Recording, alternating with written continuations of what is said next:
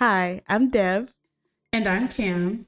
and you're listening to Criminalish, a true crime podcast where two best friends trade stories ranging from the wild and wacky to the downright messed up.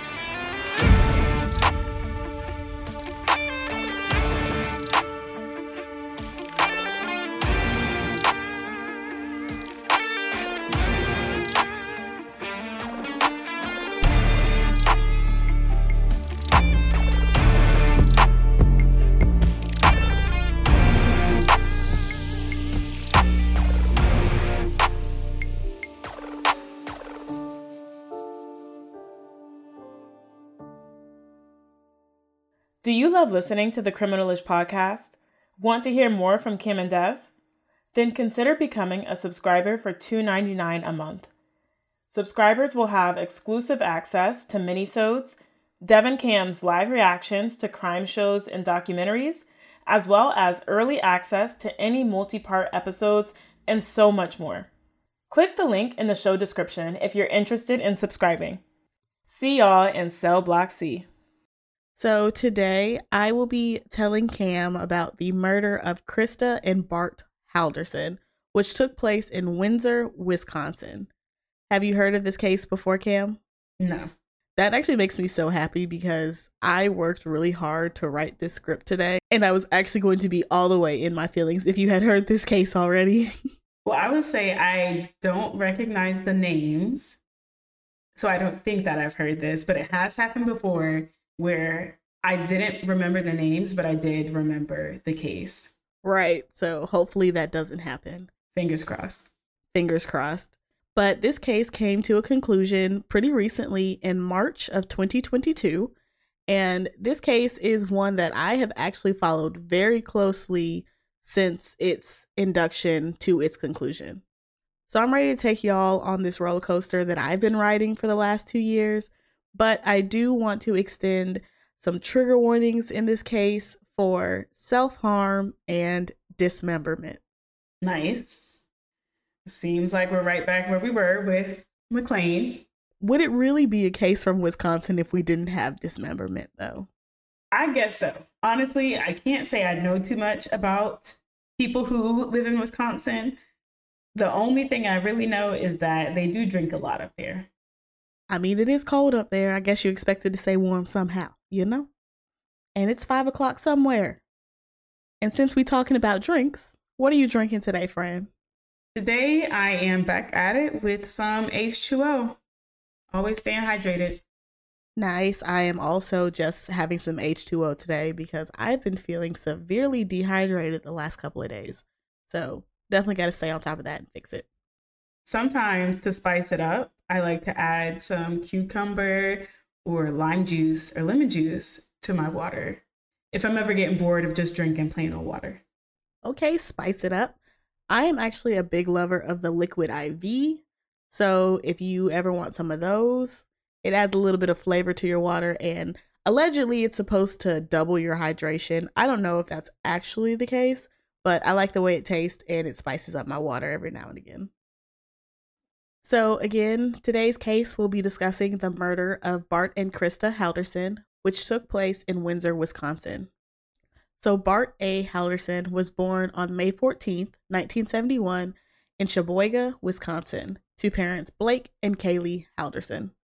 He has been described as having a very normal and happy childhood with one brother before graduating from Valders High School in 1989.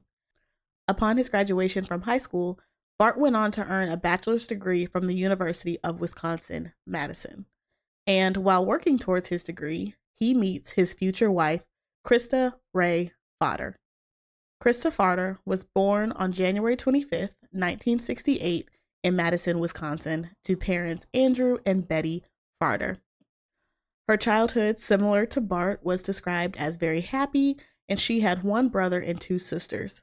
And she graduated from Madison East High School in 1986, before going on to the University of Wisconsin-Madison and meeting her future husband, Bart. And after a few years of dating, on July 30th, 1994, when Bart was 23 and Krista was 26, the couple got married.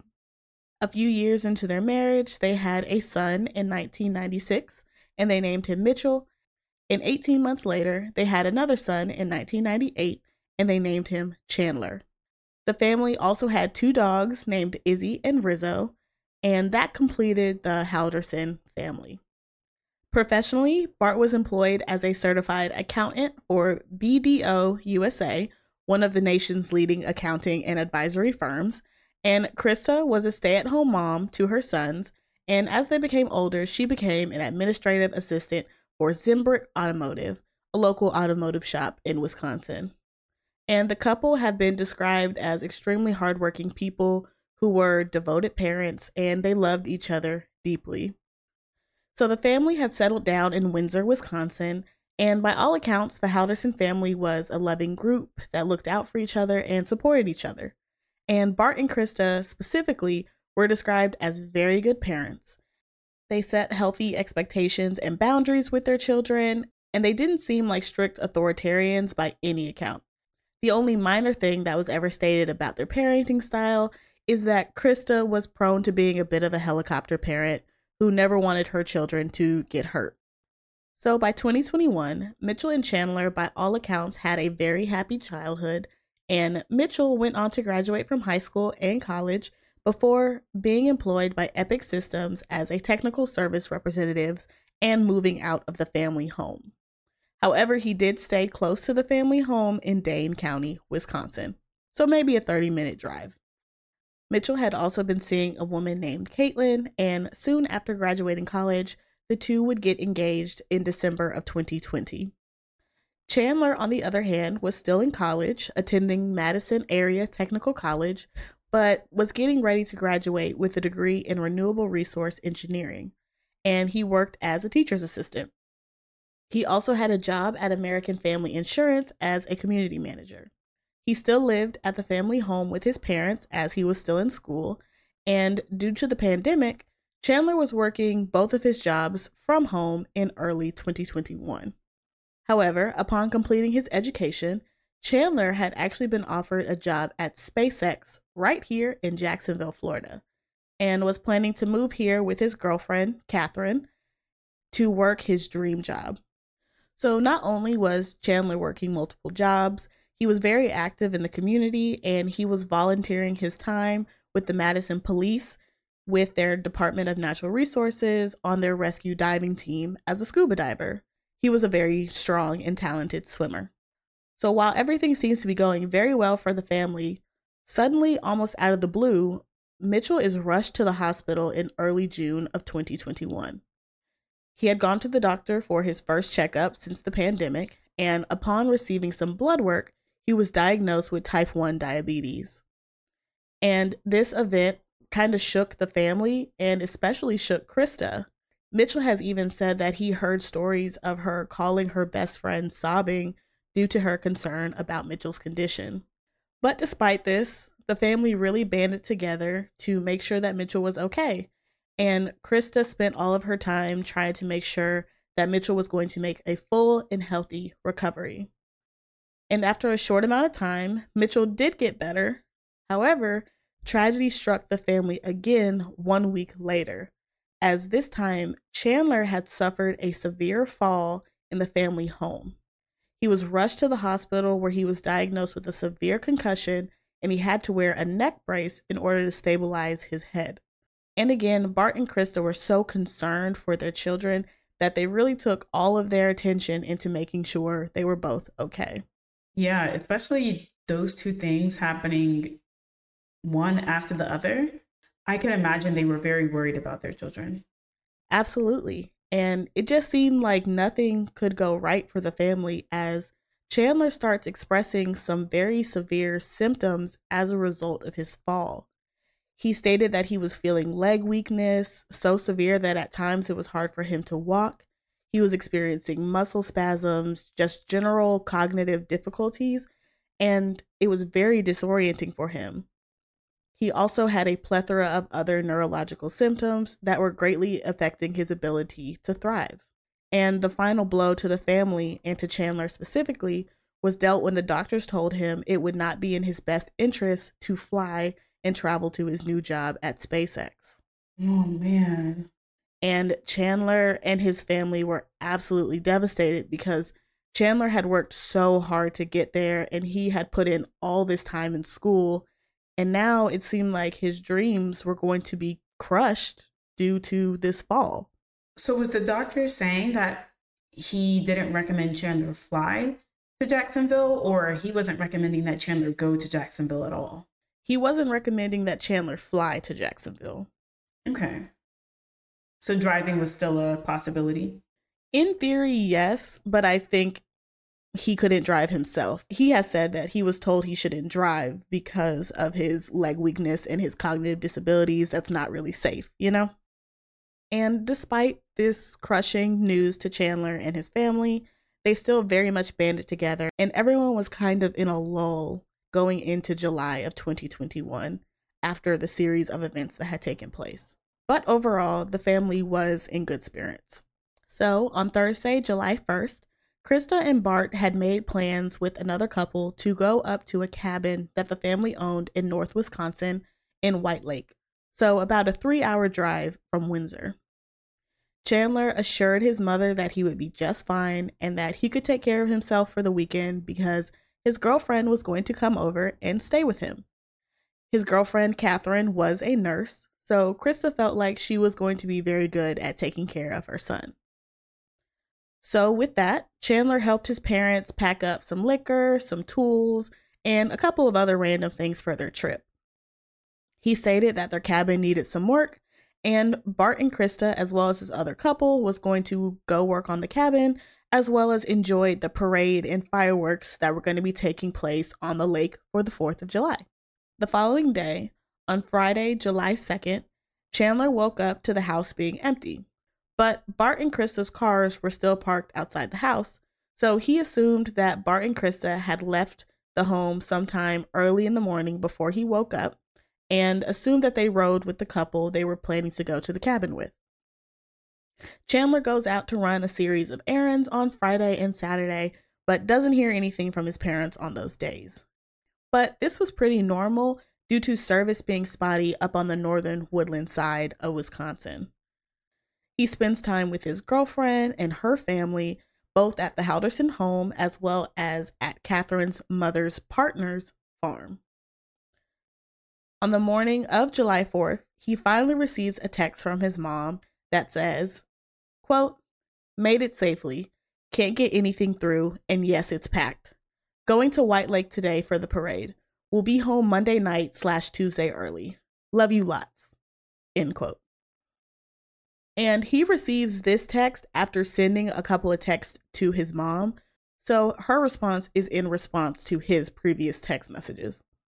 And again, not hearing from his parents the first 2 days of the trip did not raise any alarm for Chandler, as Bart and Krista had a habit of turning off their phones when they went up to the cabin in White Lake to avoid roaming charges while attempting to use the spotty service.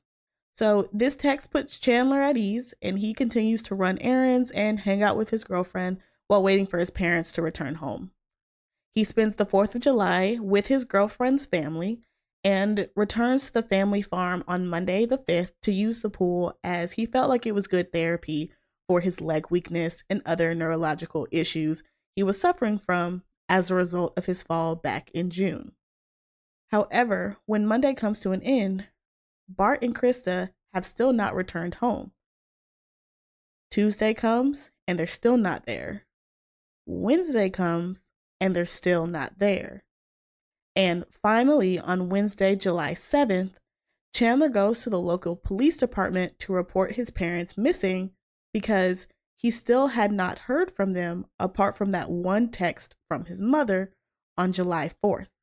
At the police station, the officers ask him when's the last time he saw his parents and what were they doing, and he tells them the story that I have laid out for you, that his parents were going to the cabin for the 4th of July festivities, that they were supposed to come back on Monday. With this information, the Dane County Sheriff's Office contacts the Langlade County Sheriff's Office and asks them to check out the cabin to see if Bart and Krista were maybe still there or somewhere else in the county. And just to be clear, White Lake is in Langlade County. After going to the police, Chandler also informs Mitchell of his parents' absence, and Mitchell and his fiance actually go to the cabin with the Langlade Police Department to check if his parents are there and to open the cabin for them if they need to get inside. But when the police arrive at the cabin, they notice that everything is still locked up, like no one had been there. And they actually had to break into the cabin because Mitchell's key wouldn't open the front door. And it was evident that no one had been to the cabin in a very long time, and they definitely hadn't been to the cabin over the weekend. And with that, the investigation of what happened to Bart and Krista began. So right now, what we know is that Bart and Krista were supposed to have gone with their friends to the cabin to spend 4th of July weekend with them. And this is a cabin that Mitchell and Chandler had also been to before, as Bart and Krista owned this cabin. They went there often. Correct. Mitchell actually said that his grandfather had built that cabin, so it was more of a family inherited kind of space. That's actually really beautiful. And we also know that the only communication that Chandler has had with his parents since Thursday night, because he didn't actually see them Friday morning, the only communication that Chandler has had with his parents since Thursday night is that text he got from his mom on Sunday, basically responding to his other text and saying that they'd be back Monday night or Tuesday morning. Correct. Okay. I'm definitely side-eyeing whoever this couple is, but also curious about the fact that they left Friday morning without saying anything to Chandler. Knowing that Krista was so worried about Chandler's condition, I would have thought that she would have at least stopped in to just check on him, ask him how he was doing, even if he was groggy, half asleep. She would have at least stopped and checked in on him. So I am turning that fact over in my mind too. And I think that's valid to look at too. So initially, as information was coming in, the police didn't make any statements to the media about where the investigation was going or what they were doing. However, the media was able to get a statement from Chandler the following day on July 8th. And here is that statement for y'all. All I would really want to ask you is just if there's any information that you feel like, would be worthwhile for us to share, anything that you feel like is important for us to share, just anything like that, of that nature. So my last message I got from them, they were going to White Lake for the 4th of July. There's some festivities that go around there, better drink prices at the bars, stuff like that for, White Lake, Wisconsin. Mm-hmm. Other than that, their plan, or to my knowledge, they were going to Langlade County to a cabin, their cabin. Along the way, they could have stopped many places. I wouldn't know all of them. But it's about 3 hours north of Madison, or Dane County. And they left then a week ago today, on the 1st? Friday morning. So that would have been the 2nd, right, of July when they left. Yes. And that's the last you'd heard of them? Yes, it is. And then was it yesterday that you called the sheriff's office, or someone with your family called the sheriff's office just to... I go back on that. No, I actually got a text from them on Sunday telling me they were going to White Lake. Okay. I don't know when the text was sent because of reception issues that they would have, and they usually turn their phone off because of pay for roaming. Yeah. It could have been whenever they sent that message that they made it safely, and they're going to White Lake for the 4th. Okay. So. Yeah. So it was probably the last couple of days that you started to get nervous then. Is there people, we see comments, people say, are they up north? Is the cell service bad? Could they, just not be able to get a hold of? Is there anything that you feel like is kind of going on here that leads you to be a little bit more nervous that that's not the case? My aunt went up there and was able to call me while she was at the cabin. Okay. So she was able to call me. I don't know what provider she's using, but U.S. Cellular would take up most of Wisconsin, so they'd be able to call today because this weekend it was packed. I get that, packed. Maybe the weather wasn't great for messaging. So Who knows? And then the other thing I wanted to ask you about was a lot of the comments, people were concerned or kind of wanted some clarification about the vehicle, right? Because the reports from the sheriff's office say they didn't have a car or there wasn't a car with them. Yeah, they were picked up by their friends, okay, who I never got the name of. And I assumed it was someone I was aware of, like the close neighbors of theirs up the street, or their best friends down on the east side. So that's what I assumed. I never really asked any further into it. And so they got picked up and they all went up there by like another couple. Picked up here? Yeah, here at my house. Okay. Before I woke up, they had everything packed up and already gone. And you don't know who they're who? No. Jeez. And that's I mean that has happened before, where they just kind of head out before I leave or I wake up. You know, I'm a heavy sleeper. Mm-hmm. I'm on a schedule. I wake up at 6 to feed the dogs, and they were out before 6. Mm-hmm. Beat the rush to get to the north. Mm-hmm. So. Okay, so after hearing that kind of answers the one question I had about them leaving without saying anything. So according to Chandler, it does sound like that has happened before. And it makes a little bit more sense, understanding that he's a heavy sleeper and they wanted to get out before everyone else started driving up to White Lake. But yeah, it is scary to know that your parents were leaving with their friends, but you don't know who the friends are, so you don't even know who to ask. I do wonder if he'd already tried calling some of the friends that he did know to ask if they had made plans with his parents. So to answer your question, that's how he found out they weren't with the couples that he expected them to be with. Because like he said, he did call their best friend and he called the neighbor, which are the two people that he would expect them to go with. But yeah, so he's like, I don't know these people. They said they were going to do this thing and now nobody's come back home. And that's really weird. So after Chandler gives this statement to the media, the police are doing their investigation and they figure out a couple of things. First, they figure out that Krista was supposed to work on the Friday that she and Bart left for this trip. And on Friday, she actually no-showed to work, which she had never done in her entire time working for the auto shop.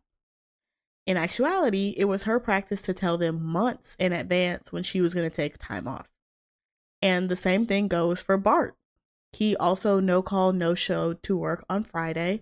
And even though he worked from home, it was customary for him to call and check in. So one thing I noticed in Chandler's statement was that he said, they were supposed to go to the lake house, their lake house. And I would have thought he would have said, our lake house. So it was strange to me that he said their lake house because it was like separating himself from them. That's all I'm going to say. Continue, but just know I am a little suspicious of Chandler.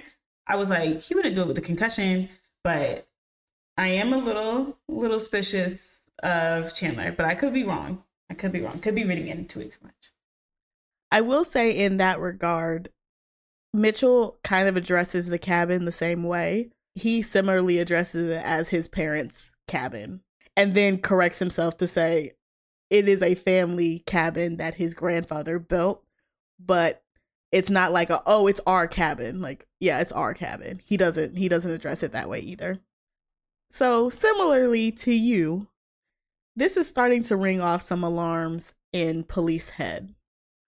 So while the police were doing their due diligence on Bart and Krista, Chandler was trying to do his own investigation around his house. He actually started going to his neighbors and asking them if they had Ring or security camera footage that they could turn over to the police, and if they needed help looking through the footage to see if there had been any video of his parents leaving the house with the unknown couple. However, the police had already started collecting a lot of this footage and had not shared that information with Chandler. But once he finds that out, he returns home and he and Catherine sat together patiently waiting for the police to get back to them. And after a few hours, the police returned to the Halderson home and asked Chandler and Catherine to come down to the police station and talk with them, and they agree. And they head down to the police station hoping to get some answers and some information on what has happened. Catherine tells police that she had a great weekend with Chandler, that everything was perfectly normal, and that she didn't notice anything weird about his behavior over the last week until he reported his parents missing to the police. She's showing them her phone, she's answering all their questions, and she's providing as much information to the police as possible because Catherine is a true crime girly. And based on everything she knows and based on her own statements, she knows that in an investigation, you have to eliminate a person's inner circle. So she is giving all the information that she can possibly give because she's like, oh yeah, they have to eliminate all of us so they can figure out who this unknown couple is and move through the investigation. So we got to run it. We have nothing to hide, so we're running it. And I know that's how I would be too. If somebody I knew was being investigated and I didn't think they were involved, I'd be like, yep, they were with me from these hours to these hours. This is how their behavior usually is. It didn't change. I have no reason to suspect them. If I know them when they're stressed, this is how they act when they're stressed, and they weren't acting like that, I would also be going in because I know how police approach investigations. And sometimes it's not that they're suspicious of that person, but they're going to be suspicious of everyone, and everyone is guilty until proven innocent. I definitely agree. In police interrogations and investigations, everyone is guilty until proven innocent. And most of Catherine's interview is available online and you can go watch it. And yeah, baby girl is spilling every single bean she ever had. So in Chandler's interview, he again tells police that he helped his parents pack for this cabin trip for the 4th of July weekend, as well as all the other information that I have previously provided to you about his personal life. And after this interview, the police informed Chandler that they know exactly what happened to his parents. And they inform him that he is under arrest for the murder of Bart and Krista Halderson. So I'm sure you're wondering, what? How do we get to Chandler being arrested for the murder of his parents, Bart and Krista Halderson? And wait, when did this happen? Like how many days? What date? What's going on? He is arrested on July 8th. Remember, he went to the police station on July 7th. How did they know they're dead? Oh, we'll get there, friend. Oh, Lord. Sometimes I just be talking to talk. I don't always think I'm right. Sometimes I don't want to be right. Okay. I'm listening. Y'all, she is so upset. Because I was like, oh, it would be such a twist if it was Chandler. But like, he had the concussion. That's their son. Loving family. All that glitters ain't gold, I guess. All that glitters is definitely not gold, friend. Because what if I told you that everything I have told you about Chandler's personal and professional life was a lie? And what if I told you what actually happened leading up to the disappearance of Bart and Krista Halderson? Well, Dev, I have to say you truly shocked me with this one. The way you set this up, I was expecting a sad story, but I was not expecting this. Oh, just wait, friend, because now we're going to get into everything that happened and came out as a result of the investigation, or directly came from Chandler's girlfriend, Catherine, as she and her mother and her mother's partner had extensive interviews with police in order to put together this timeline. So the first lie I need to clarify for you is that Chandler Halderson was not enrolled in school at Madison Area Technical College. He failed out after his first semester in 2019, but he never told his parents that. And he had been lying to them, forging his transcripts and forging emails with his advisor for almost 2 years. And since he wasn't enrolled at school, I'm sure you can also guess that he was not a teacher's assistant at the school. You know, when you were describing Chandler earlier, I was like, this sounds like such a nice young man studying renewable resource engineering. He's a teacher's assistant, volunteers with the police to do scuba diving. This really just seemed like a man who loved giving back. But wow. I mean, that's what he wanted you to think. Yeah. But wow, forging transcripts for 2 years, keeping that lie up for 2 years, and then making up all the other lies about how you're spending your time is wild. Oh, it gets better, friend. We're not done. Because the next lie is the Madison Police Department and the Department of Natural Resources doesn't even have a scuba diving team. There is also no evidence that he ever worked for American Family Insurance. And there's also no evidence that he even applied for a job, much less had any job at SpaceX. Honestly, my big question is why? I do get lying about being in school because I think that for a lot of people, there's pressure from their parents to go to school, get the degree, do well, all of that. And not living up to those expectations can be very difficult. So I do understand lying about that. But to make up all the other lies, I don't get it. Oh, and you're really not going to get this one, friend, because probably worst of all, he also faked his entire head injury. He did have a fall. He did go to the doctor.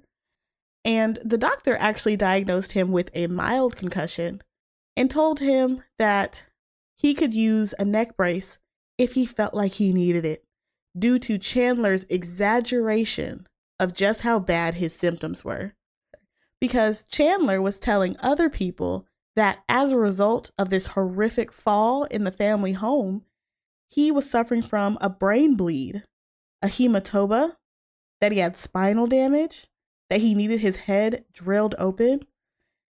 He was unable to use his legs. He was unable to drive, that he had nerve damage, that he was going to need a colostomy bag. And most importantly, he was unable to fly to Florida to start his job at SpaceX. Did he fall off the roof? I have not heard anybody confirm what the fall actually is, but it is my understanding that the story he told was that he fell down the stairs over one of the family dogs. Were the stairs from the roof? Because otherwise, I cannot understand how somebody could sustain that many injuries from falling down an indoor staircase. Oh, and you're like 2 flights max, mama, because they had an upstairs and a basement. Right. Because either you fall and it's not that serious, or you fall and you like break your neck. Right. And there are a plethora of pictures of Chandler sitting around in this neck brace, including one with Bart and Mitchell on Father's Day. And Chandler sitting there in his neck brace playing Woe Is Me. And so this fall had happened early June, right? Or mid-June? I would say mid-June, yes. So he'd been faking those injuries for about 2 to 3 weeks. Correct. Continue. You were so concerned for him with this fall earlier, Cam. I was. But before, when he was saying, oh yeah, I can't fly to Jacksonville anymore, I was like, if you really want this job, I'm sure there's a way for you to travel from Wisconsin to Florida without flying. And you're absolutely right about that, because in all those text messages that Catherine was showing to the police, they had a full days-long conversation of Catherine looking for alternative options to get him down to Florida. This includes him riding the megabus. This includes her driving. she was picking up her life to move for him too. Don't forget that. So she was putting in more effort to make his dreams come true than he was. And I'm going to go ahead and spoil this for you a little bit, but that is one of many reasons you're going to feel very bad for Catherine throughout this case. So despite the fact that you and I now know that everything Chandler said was a lie, remember, everybody else believed him. However, Bart and Krista were becoming more and more suspicious of Chandler's stories. So let me take you back a year to the summer of 2020, when Chandler claimed he started working at American Family Insurance. Chandler gets into an argument with his parents about paying rent and him seemingly never having any money despite him working what they think is 2 jobs. Bart also worked from home, so he knew that Chandler was getting up early. He was texting him to ask him if he was attending his meetings on time and how his day was going throughout most of the day. However, while Bart was working, Chandler was instead playing Call of Duty with his friends that he had made overseas. So instead of actually working from home, he was just playing video games all day and lying to his parents about it. I will say there are probably a lot of people who were playing video games while they said they were working from home during 2020. Oh, of course. And I'm not judging you for it, boo. But at least they still actually had a job to report to. This man playing Call of Duty and ain't even getting paid for it. At least turn a stream on. Get some donations for it. Come on now. It's 2020, sir. That was prime streamer era. Summer 2020 was prime Among Us streaming era. Come on now. That's very true. And I'd also be curious if I was his parents, because, okay, you're working 2 jobs. You're not paying rent anywhere else. You shouldn't really have any other expenses. You're probably eating at home. Parents probably take care of other bills too. Where is your money going? And you know, Bart and Krista wanted to know just that. So Bart confronts Chandler about the money issues because, remember, Bart is an accountant. So if he knows anything, he knows how money is supposed to flow. And Chandler spins this whole story about how American Family Insurance is the problem and that American Family Insurance is why he hasn't been getting paid.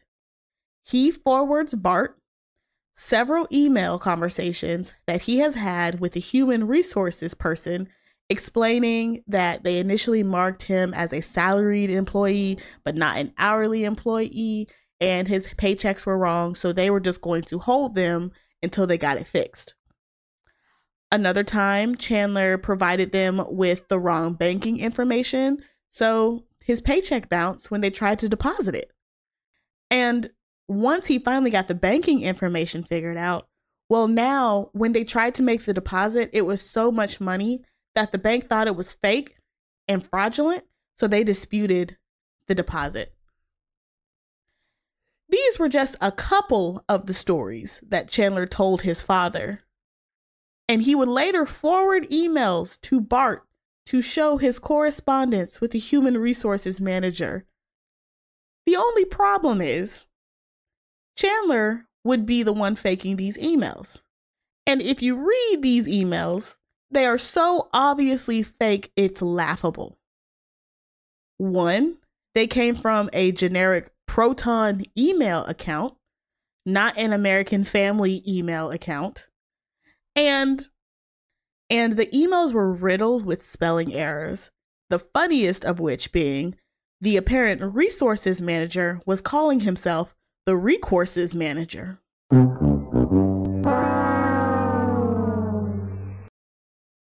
My thing is, if you're going to lie, do it well. Because now, not only am I offended that you lied to me, I'm also offended that you thought I would believe it. Yeah, because I'm the same way. If you're going to lie, don't insult my intelligence. Just lie, you know? Right. But for reasons we do not know, Bart accepted Chandler's excuses, and Chandler continued to sit in his room and play video games all day. And these video games are significant because Chandler ends up making a very close friend with a young man named Andrew Smith. He was stationed in Germany at the time when him and Chandler first started playing video games together, and he would kind of become Chandler's best friend through video games. And on the 12th of June, Andrew visits the Halderson home to meet Chandler for the first time. And with him, he brought Chandler a gift. Chandler's favorite gun from the video games they played together, an SKS rifle, as well as about 400 rounds of high-powered ammunition. And can you describe what an SKS rifle looks like? So I would say it looks like your standard rifle, very large gun, and it actually is extremely popular because it's extremely cheap. The average SKS rifle is only going to run you about $200. Got it. 400 rounds of ammunition is also wild. But honestly, at this point, I am ready to be surprised by any and everything that Chandler does. We got some good surprises coming up for you, friend. So once Chandler's friend leaves the home, the problems start back up for Chandler and his parents because Bart and Krista still want to know why he isn't getting paid, and they want to know when Chandler will be graduating from Madison Area Technical College, as they hadn't seen a transcript from him in a while, and they were not sure when he was graduating. And this is when he comes up with his new job that he is now going to work at SpaceX. And he told everyone and anyone who would listen that he had gotten this dream job at SpaceX right down here in Florida. And he had convinced his girlfriend that they were going to move down together and start their lives there. And she was more than willing to move from Wisconsin to Florida to be with and support him. And for a little while, this new job at SpaceX stops Bart and Krista from asking questions about the old job at American Family Insurance and when Chandler would be graduating. But that doesn't last very long, because within 1 week, they are back asking questions about why Chandler didn't have any money and when was he going to be graduating from college to even start this new job at SpaceX. Right. Because it's cool, it's fine and dandy that you got the new job, but where's the money now? Mr. I'm about to move down to Florida with my girlfriend. Where's the money now? Right. With what money? With what money are you moving? And it's important to remember his girlfriend had a job. She was a nurse, about her business, working, so she could take care of herself. And she was also at times sending him money so he could eat, so he could do things, so he could leave the house. That's another thing she showed police during her interview. So as the pressure is building up on Chandler, that is when Mitchell is hospitalized. And in my opinion, Chandler realizes that his family is so concerned with Mitchell and his diagnosis that gives him some space to figure out what he's going to do. He initially uses this hospitalization as a reason to delay his moving to his fake job at SpaceX. And his conclusion is that he also needs to have some kind of accident that puts him in the hospital. He thinks that he will get out of answering questions about a job or school because there's no way he can work if he is disabled. So a week after Mitchell goes to the hospital, Chandler has a fall in the family home and also needs to go to the hospital. And he grossly exaggerates all of his symptoms in hopes of getting himself out of the lies he has told over the last few years. And this fall seemingly has gotten Chandler out of going to Florida, out of not having any money and working at American Family Insurance.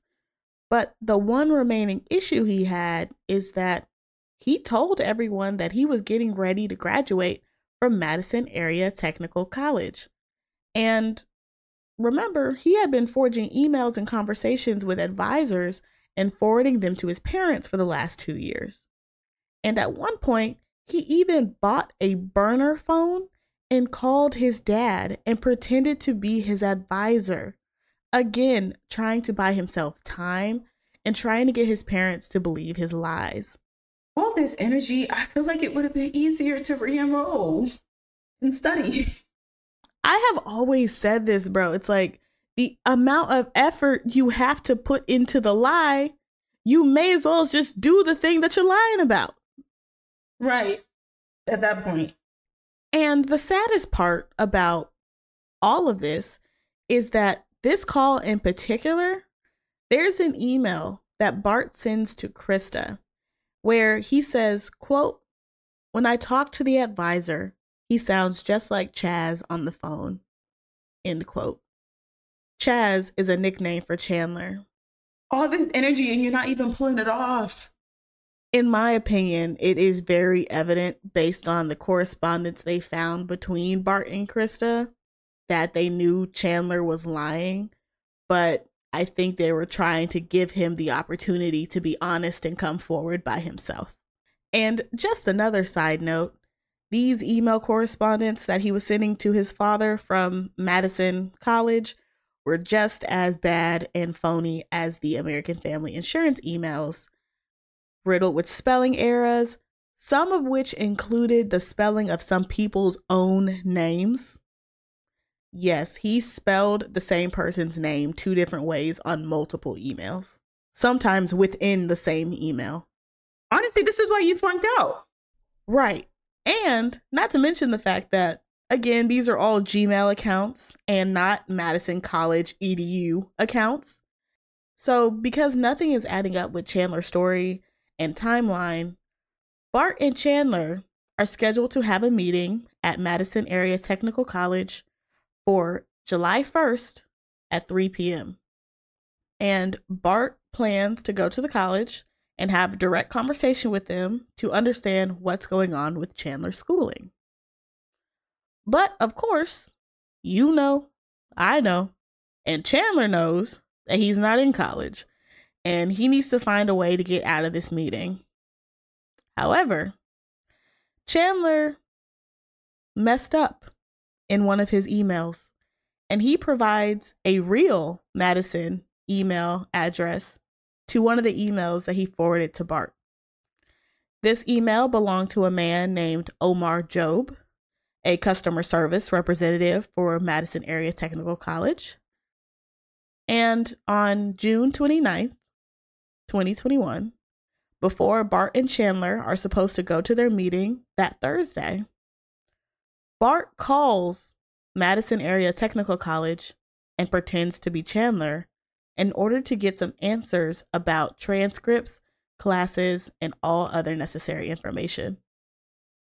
And for 17 minutes, Bart Halderson speaks to Omar Job and asks for clarification on the lies his son had been telling him for almost 2 years. And when Omar confirms that Chandler is not a student, nor is he enrolled in classes for the upcoming fall semester, nor has he been enrolled in classes since 2019, I think it's safe to say that Bart is pretty disappointed.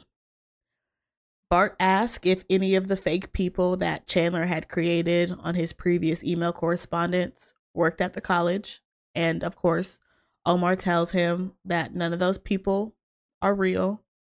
And with that information, Bart Halderson says, quote, "Well, that'll be it then," end quote, and gets off the phone. Because, yeah, I'm sure that Bart and Krista knew Chandler was lying about something, but they probably didn't think that he was lying this much. Exactly. Shortly after that call, at 3:27 p.m.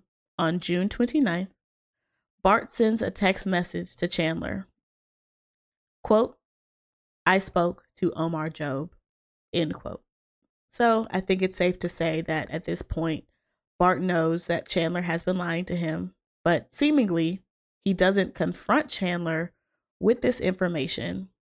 And it is my speculation that, again, Bart was waiting to see what Chandler was going to say or do about the meeting they had planned on July 1st. And while Bart was waiting to see what Chandler was going to do, Chandler was sending a series of text messages to his girlfriend. So by Bart saying, I spoke to Omar Job, was that his way of saying, I know you're lying? Or what did... Yeah, I guess I'm just not sure, because I would think that Chandler's like, oh, he spoke to somebody who actually works at the school. He probably knows. But do you think that Bart was expecting Chandler to come clean from that? Or was that his way of saying, I got you? I think it was Bart trying to tell Chandler, I know what's up. I spoke to the only real person on any of your emails, and you need to be honest about it. That's how I took the text. Got you. All I'm saying is, if I knew I was lying, and then my dad texted me and said, I spoke to the person who you're running this lie with, you know, I'm gonna know he clearly knows something. I'm gonna know I'm out. But it doesn't seem like there was any confrontation had. And while Bart was waiting to see what Chandler was going to do, Chandler was sending a series of text messages to his girlfriend. 7:26 a.m. I hardly slept. 7:27 a.m. I don't know, stuff hasn't been going well for me lately, so I'm just trying to plan for the next thing to fuck me over. 7:51 a.m. Yeah, I just had a great future plan and it's falling apart. 1:04 p.m. I overheard they might go to the cabin with their friends, but I don't know. Are these in response to his girlfriend saying something? Yes, they are. I do not have her side of the conversation, but I think it's safe to infer, based on the kind of person that Catherine was, that she's saying something along the lines of, oh, why did you not sleep? What's going on? Your future's not over, babe. Are we getting together for 4th of July? Are we hanging out with your parents for 4th of July? I think it's safe to infer that that is her side of this conversation. Got you. And it is at this moment, at 1:04 p.m. on July 1st, when he sends the text, I overheard they might go to the cabin with their friends, but I don't know, is when investigators believe that Chandler decides he's going to kill his parents in order to get out of the lies he has told. Because there is no evidence that Bart and Krista made any plans to go to the cabin that weekend, nor did they call out of work, which both of them had never done, nor did they tell Mitchell that they were going to be leaving town, which they also would have never done. At 2:10 p.m. on July 1st, 2021, Bart Halderson texts Chandler, quote, I'm ready when you are, end quote. And that is the last text that Bart Halderson sent to Chandler before his phone would never be used again. And it is believed at some time between this text message at 2:10 p.m. and when Krista returns home at 5 p.m., Bart Halderson was shot in the back multiple times with the SKS rifle. At 2:34 p.m., Chandler texts Krista, quote, Dad's phone died. Text or call me. And pick up soda on your way home. I have an extra hour of work, end quote. Krista responds, quote, K, I can, with a smiley face. And at 5 p.m., neighborhood security footage shows her pulling up to the Halderson home, and she is never seen again. And at 5:11 p.m., Chandler goes on his phone, and he makes a note. And the note says, quote, weekend chores, H2O2 lemon, which is hydrogen peroxide, and lemon, which is a homemade concoction that is used to remove blood and blood stains. Door handles. Move your shit upstairs. Get a job. Clean the floor. End quote. It's so funny to me because if you had gotten a job, you wouldn't have to do anything else on this list. Right. And that's exactly what he does for the rest of the day on July 1st. He eventually takes a shower where he has a FaceTime call with his girlfriend from the shower as he is seemingly washing his parents' blood down the drain. He tells his girlfriend that he has had a very long day and that he's so tired that he's going to go to bed early, shortly after 8 p.m. But instead, he goes to the local gas station to to buy bags of ice. And remember, this is after he told the entire town that he couldn't drive and he couldn't lift heavy things because he was disabled. Right. And at 8:24 p.m., there is CCTV footage of him walking around a gas station with the mask on and with his AirPods in his ears, buying bags of ice. And investigators believe that these giant bags of ice were for the purpose of keeping his parents' bodies chilled in the family deep freezer in the basement. And there is also evidence to suggest that he had started the process of dismembering his parents so that they would fit in the deep freezer. I forgot you said dismemberment was one of the topics. And if it can't get any worse, Chandler decides that in order to get rid of his parents' bodies, he is going to burn the remains in the family fireplace. And as you can imagine, this does not work. There is evidence that there was actually a little explosion from the human fat that was rendering out of his parents' bodies in the family fireplace. And when police check the ash trap of that fireplace, they find evidence of a human skull. And it is believed that he burned both of his parents' heads in the family fireplace. They were also able to collect other human bones from that ash trap and connect them to Bart and Krista. So after Chandler spent the entire night trying to burn his parents' remains, and it did not work, he needs to figure out a plan B because Catherine is coming over to the house the night of July 2nd. So the morning of July 2nd at 7:21 a.m., he goes to the DeForest Fleet Farm to buy a tarp. And once he returns home, he continues cleaning all day in preparation for his girlfriend to come over. And not only does he ask her to bring him hydrogen peroxide and a Swiffer mop because he cut his foot, which actually means he cut his foot on the glass that exploded from the fireplace when he was attempting to burn his parents' remains. But he tells her he needs hydrogen peroxide and a Swiffer mop because he cut himself and there was blood that he needed to clean up. So this poor girl goes and buys cleaning supplies so that he could clean up his parents' blood from his home. And Catherine comes over. She brings the cleaning supplies as a Target pickup order, no less, and helps Chandler clean up the house. And she actually spends the night in the house, not knowing that Bart and Krista are locked in the basement freezer. I just feel like everyone knows buying with cash is the best way to make any of your purchases untraceable. We know that credit card purchases can be very easily tracked. But I think the only thing that can be tracked more easily than that is a pickup order that you asked your girlfriend to pick up for you. Right. So the next day, on July 3rd, Catherine has to leave the home and go to work. And she leaves the home at 7 a.m. to work. And Chandler tells Catherine that he's just going to be home all day resting because he's so tired. However, later in the morning, Catherine takes a break from work and she opens her phone and she's planning to message Chandler and check on him. And she opens up her Snapchat to send him a snap.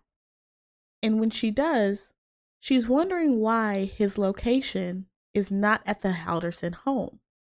It is instead in a wooded area near the Wisconsin River. And she actually took a screenshot of this location because she thought it was so weird that he was out there after he told her that he would be home all day. Honestly, I think she took that screenshot because she was ready to catch him in some kind of lie But instead, Chandler was actually there dumping his mother's remains. And this information is not found out until Catherine sits down to talk with the police on July 8th. And on that same day, after she tells them this information about the Snapchat map, police officers are dispatched to this location and they go out with cadaver dogs.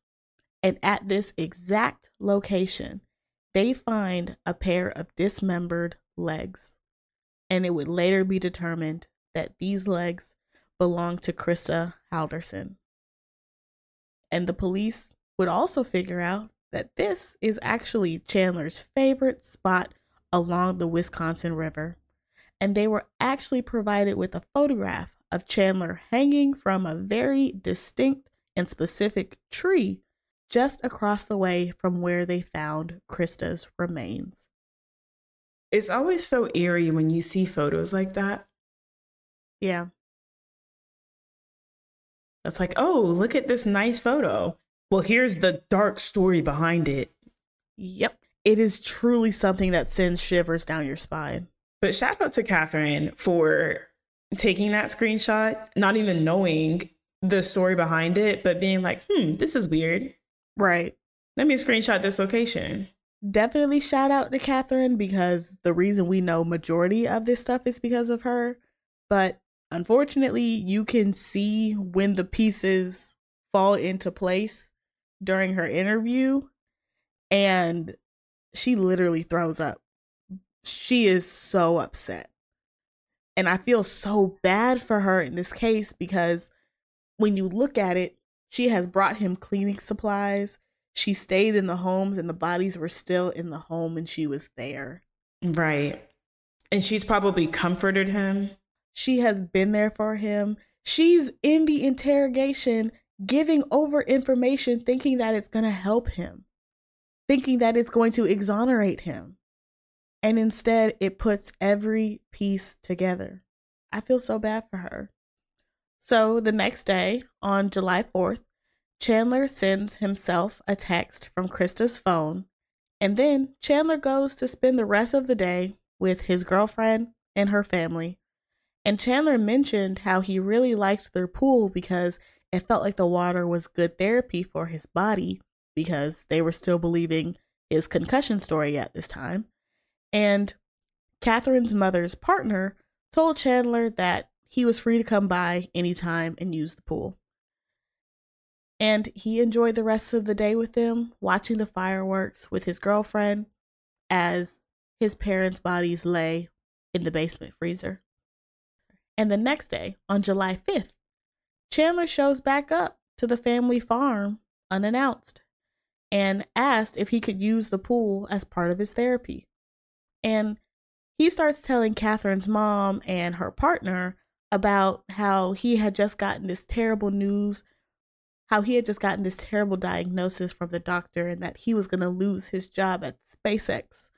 And after they attempted to comfort him, he informed them that he was going to go sit in the pool and think, because he was just so devastated that he needed some time to be alone with this information. And an hour later, Catherine's mother decides to go outside to the pool and check on Chandler. And when she goes out to look for him, he's not in the pool. The pool cover hadn't even been taken off of the pool. Instead, he's at a different part of the property, out with his car, backed into an area with high grass, with his trunk open, and he's walking around out there. And she thinks that's weird, but maybe he just needs some space to figure out where he's at in life. But she wants to use the pool, so she gets dressed, goes down, and gets in the pool. And a little while later, Chandler leaves the space where he was. He comes over to the pool, and he just starts washing off his arms and just kind of splashes himself with water before awkwardly leaving the house. And based on this statement, the police walk to the area in question, and when they do, police find a human torso with several bullet holes in his back under a pile of sticks and debris. And it would later be determined that this torso belonged to Bart Halderson. Near his torso, they found a tarp with Krista and Bart's blood on it. They also found an oil drum nearby, and in that oil drum, they found broken saw blades, hand saws, tree loppers, and scissors, which again had Bart and Krista's blood on it. The next 2 days are rather uneventful, but it seems like Chandler continued to clean up his mess, and there is evidence of him driving around Wisconsin making random stops. And it is believed that at these random stops, he was dumping pieces of his parents' body. It is important to note that the only thing that was recovered of Bart and Krista's was Bart's torso and Krista's legs, both of which were recovered on the 8th of July. However, on July 7th, after dumping a bag of bloody rags in the trash can at Catherine's family farm, he texted her at 11:22 a.m. that he's going to go to the police. And at the police station, he makes his original statement that his parents were supposed to go to the cabin and never returned. And based on his statements, the police begin their investigation into what happened to Bart and Krista Halderson, and police were able to find out everything by the next day. And after they arrest Chandler and take him into custody, they find some very interesting Google searches on his phone. Of course. These include body found Wisconsin, woman's body found Wisconsin, Wisconsin dismembered body found, dead body found in Wisconsin, body found in Milwaukee River. In addition to these searches, he also looked up a court case of State versus Peter Capuzza. And this is important because it is about a 1999 case of a man who murdered his wife, dismembered her body, and scattered it along the Wisconsin River. Just for the record, he was convicted and sentenced to life in prison without the possibility of parole. And not only was he searching these things on the 8th, he also called the police on the 8th to ask them why there were suddenly so many more police officers in his neighborhood. And he asked if they had found anything. Why would you think that you're smart enough to fool the police when you couldn't even get through a semester of school? You couldn't even fool your parents. I think the saddest part about all of this is either Chandler thinks he's really smart and he's getting away with this and everybody actually believes him, or he's an idiot and there's no in between. And while I do think both of these things can be true, I think he thinks that he's getting away with this. And I think he feels that way because nobody's calling him out. Right. Even Bart and Krista were trying to give him the opportunity to just be honest with them instead of them having to call him out.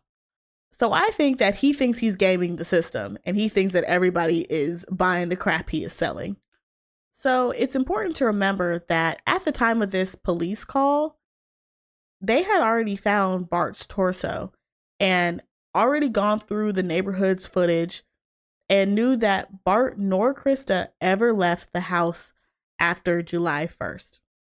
They knew that he was exhibiting weird behavior for the last few days, and the police were just getting everything in place so that Chandler would peacefully come to the police station where they could interrogate and arrest him at 6:41 p.m., less than 48 hours after he had reported his parents missing. So Chandler is arrested and he is getting ready to go to trial. So on September 1st, 2021, Chandler Halderson silently pleaded not guilty to the 8 charges against him. And these charges include 2 counts of first-degree intentional murder, 2 counts of providing false information on a kidnapping, 2 counts of mutilating a corpse, and 2 counts of hiding a corpse.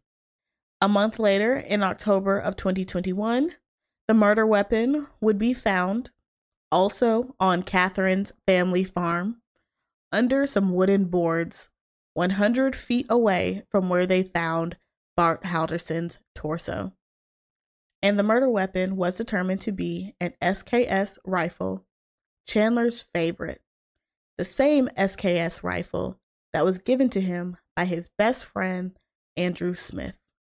During the investigation, the police would also discover that Bart and Krista had over $1 million in life insurance on both of them that was scheduled to be distributed equally to their 2 sons upon their death. And though there is not any direct evidence that Chandler killed his parents for this insurance money, it is another factor that contributes to what police believe is the motive to kill Bart and Krista. I will note that in the trial, Mitchell testified that he had not gotten any kind of insurance payout at the time of the trial. I do hope he gets that money though, because I'm sure with all of the things that went on in the case, that always is going to delay payouts from life insurance. Of course, and it makes sense. We need to have a closed case before we're giving out any money. I agree. I definitely think that's the way things should be handled. And despite all the blatant and clear evidence against him, Chandler went to trial in January of 2022. The way I am surprised, Mitchell did not go up there and personally front hand, backhand, curb stomp, left hook, right hook this man. Because not only did you do what you did, but now you have the audacity to claim that you're innocent. Yep.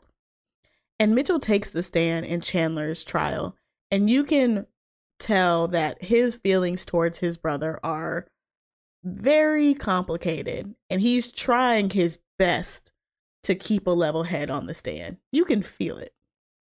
Because there's one point where he looks over at his brother when he has to do the, oh, do you see your brother in the courtroom? When he has to do that, he looks over and he stares him dead in his eyes, and he's silent for like 5 seconds. I don't want to ascribe any emotions to Mitchell whatsoever. I'm going to jump over the table and beat you up. That's just me. I'll go in for contempt. That's like 90 days max. I don't care. And when I'm in there for those 90 days, I'm running you for all 90 of them. I will take the L. I don't care. So Chandler's trial lasts about a month, and it had to take a week-long break in the middle because Chandler actually contracts coronavirus during his trial. And the prosecution laid out a very organized and straightforward case, laying out all the information that I have presented to you today in this episode.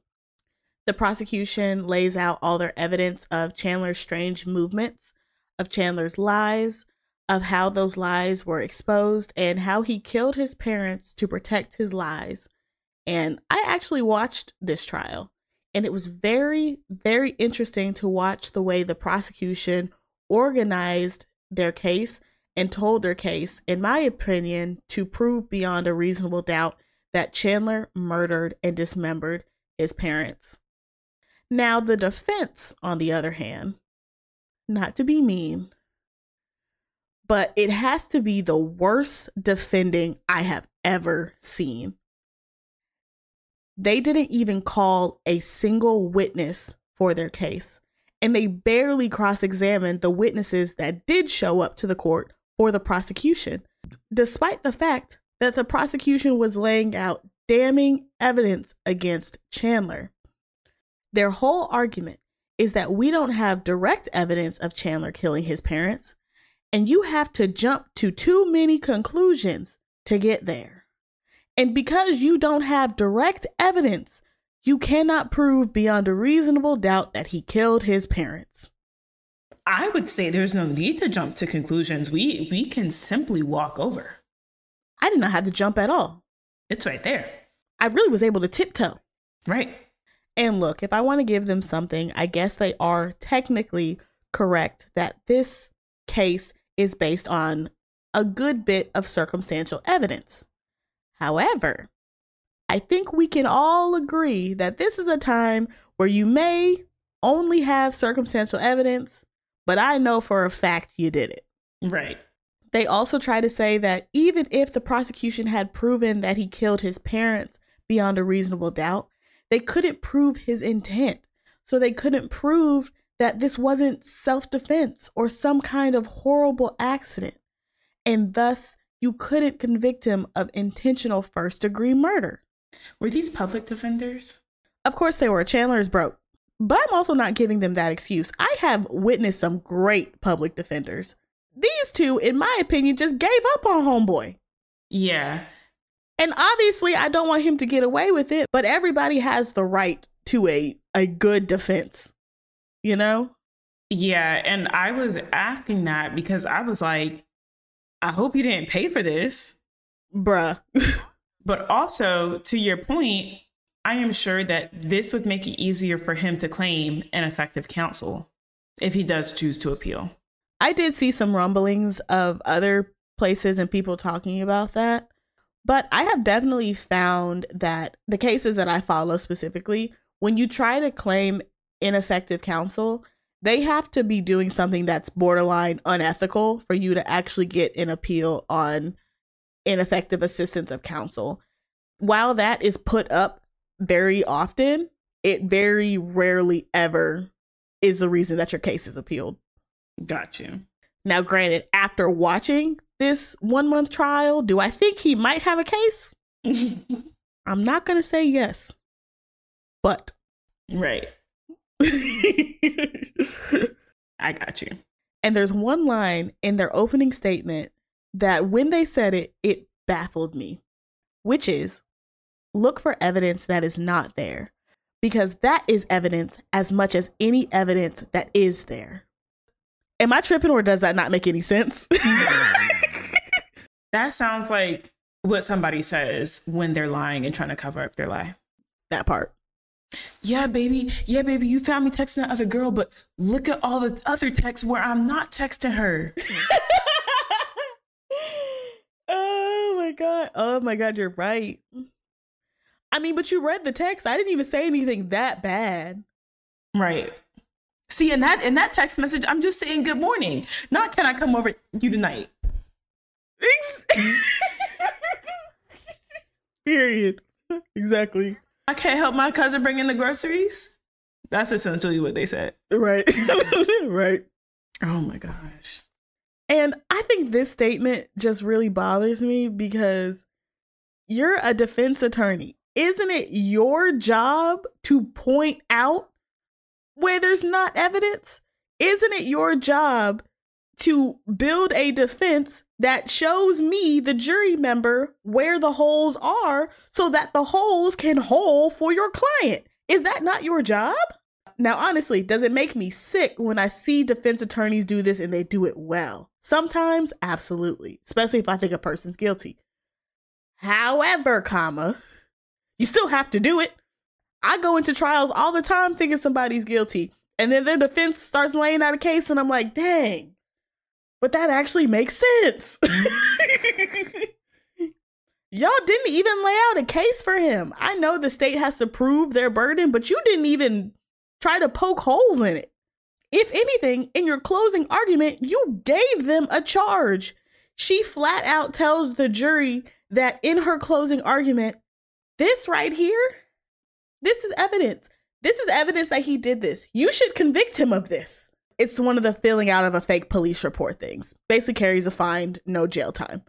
But why are you telling the jury about things that they should convict your client of? Why are you doing that? Why did you point that out? Why did you point that out for them when the prosecution didn't even point it out for them? Why are you helping the prosecution? That's not your job. I'm sorry if I got on a little bit of a tangent here, but the defense in this case truly baffled me to my core. So, needless to say, Chandler Halderson was found guilty on all 8 counts, and he was later sentenced to 2 life sentences without the possibility of parole.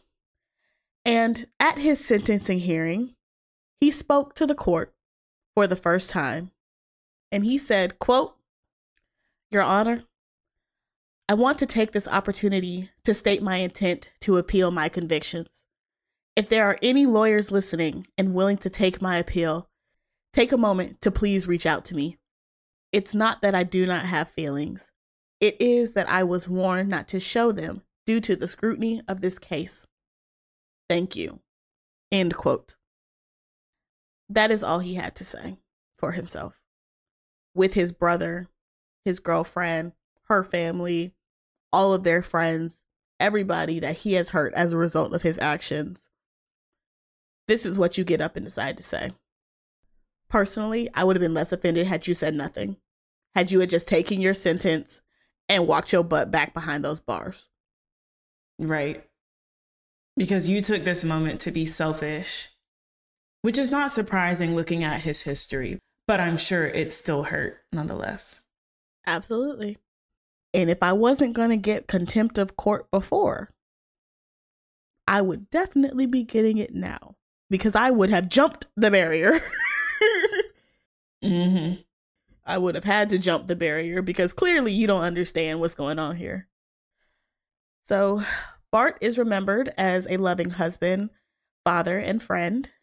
He was known for his hard work and dedication to his family and always ensured that they had everything they needed. He had a friendly demeanor and a welcoming smile that made him a pillar of support for those around him. He was only 50 years old at the time of his murder. Krista Halderson is remembered as a loving wife, mother, and a nurturing presence in the lives of all who knew her. Her selflessness knew no bounds, and she always put others' needs before her own. Krista's love of her family was unwavering, and her genuine care and compassion was felt by everyone who had the privilege of crossing her path. She was only 53 years old at the time of her murder. And that's the end of our story, friend. I have thoughts. I have many thoughts. I think the first one is I can only imagine the pain that Bart and Krista felt in their final moments. The pain, the confusion, the disappointment, all of that.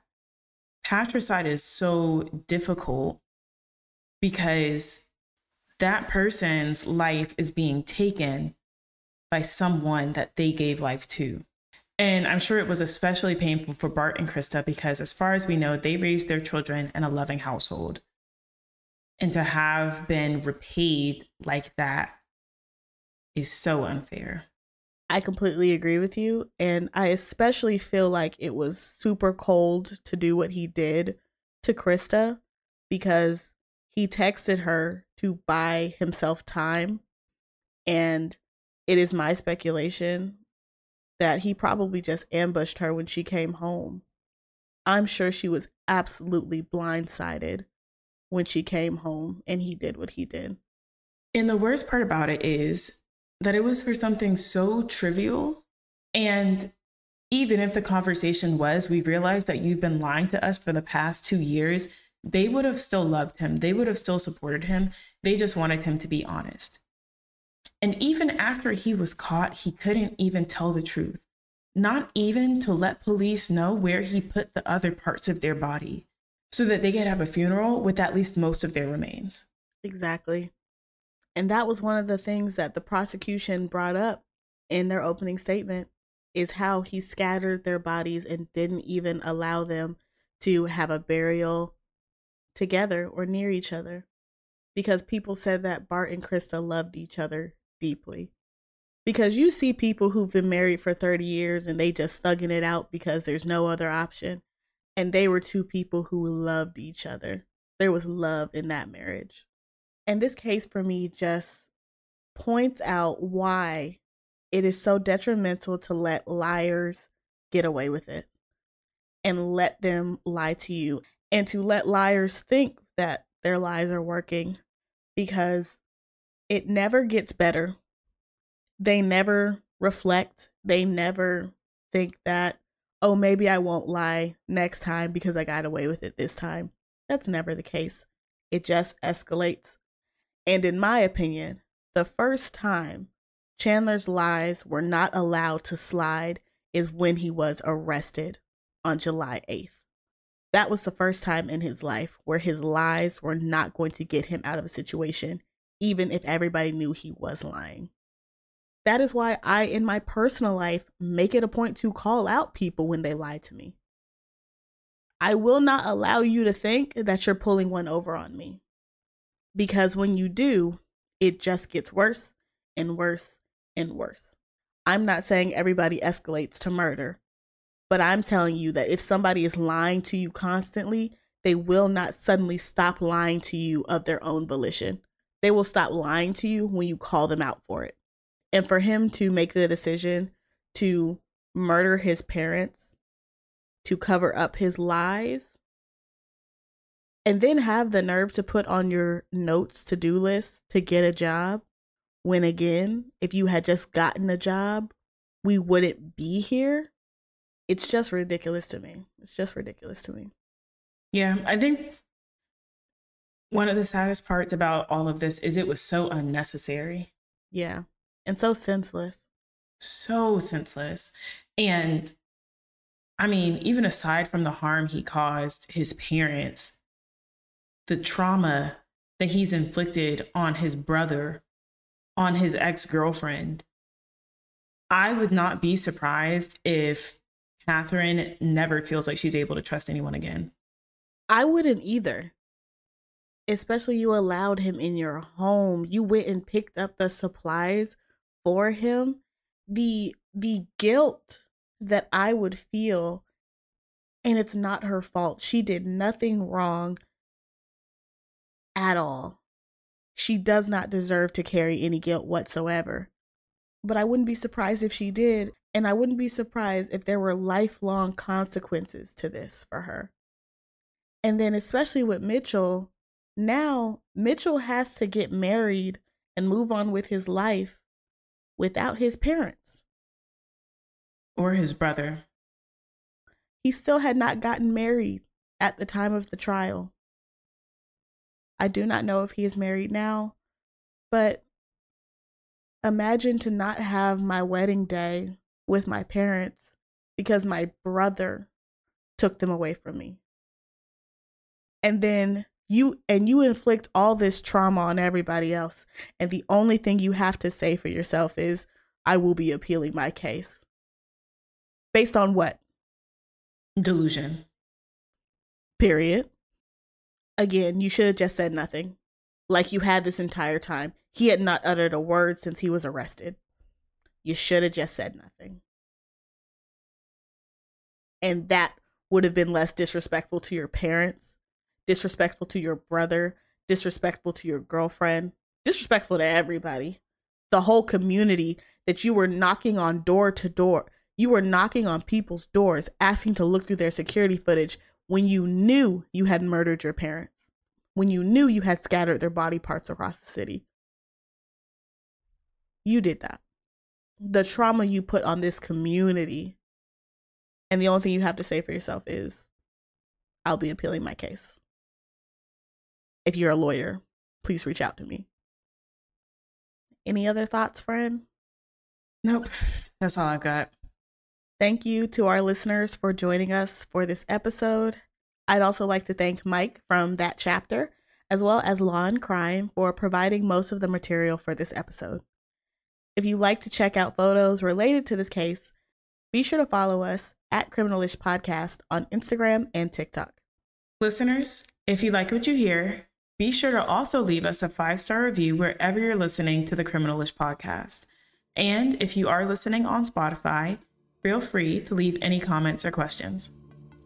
As always, stay nosy, my friends. Bye. Bye.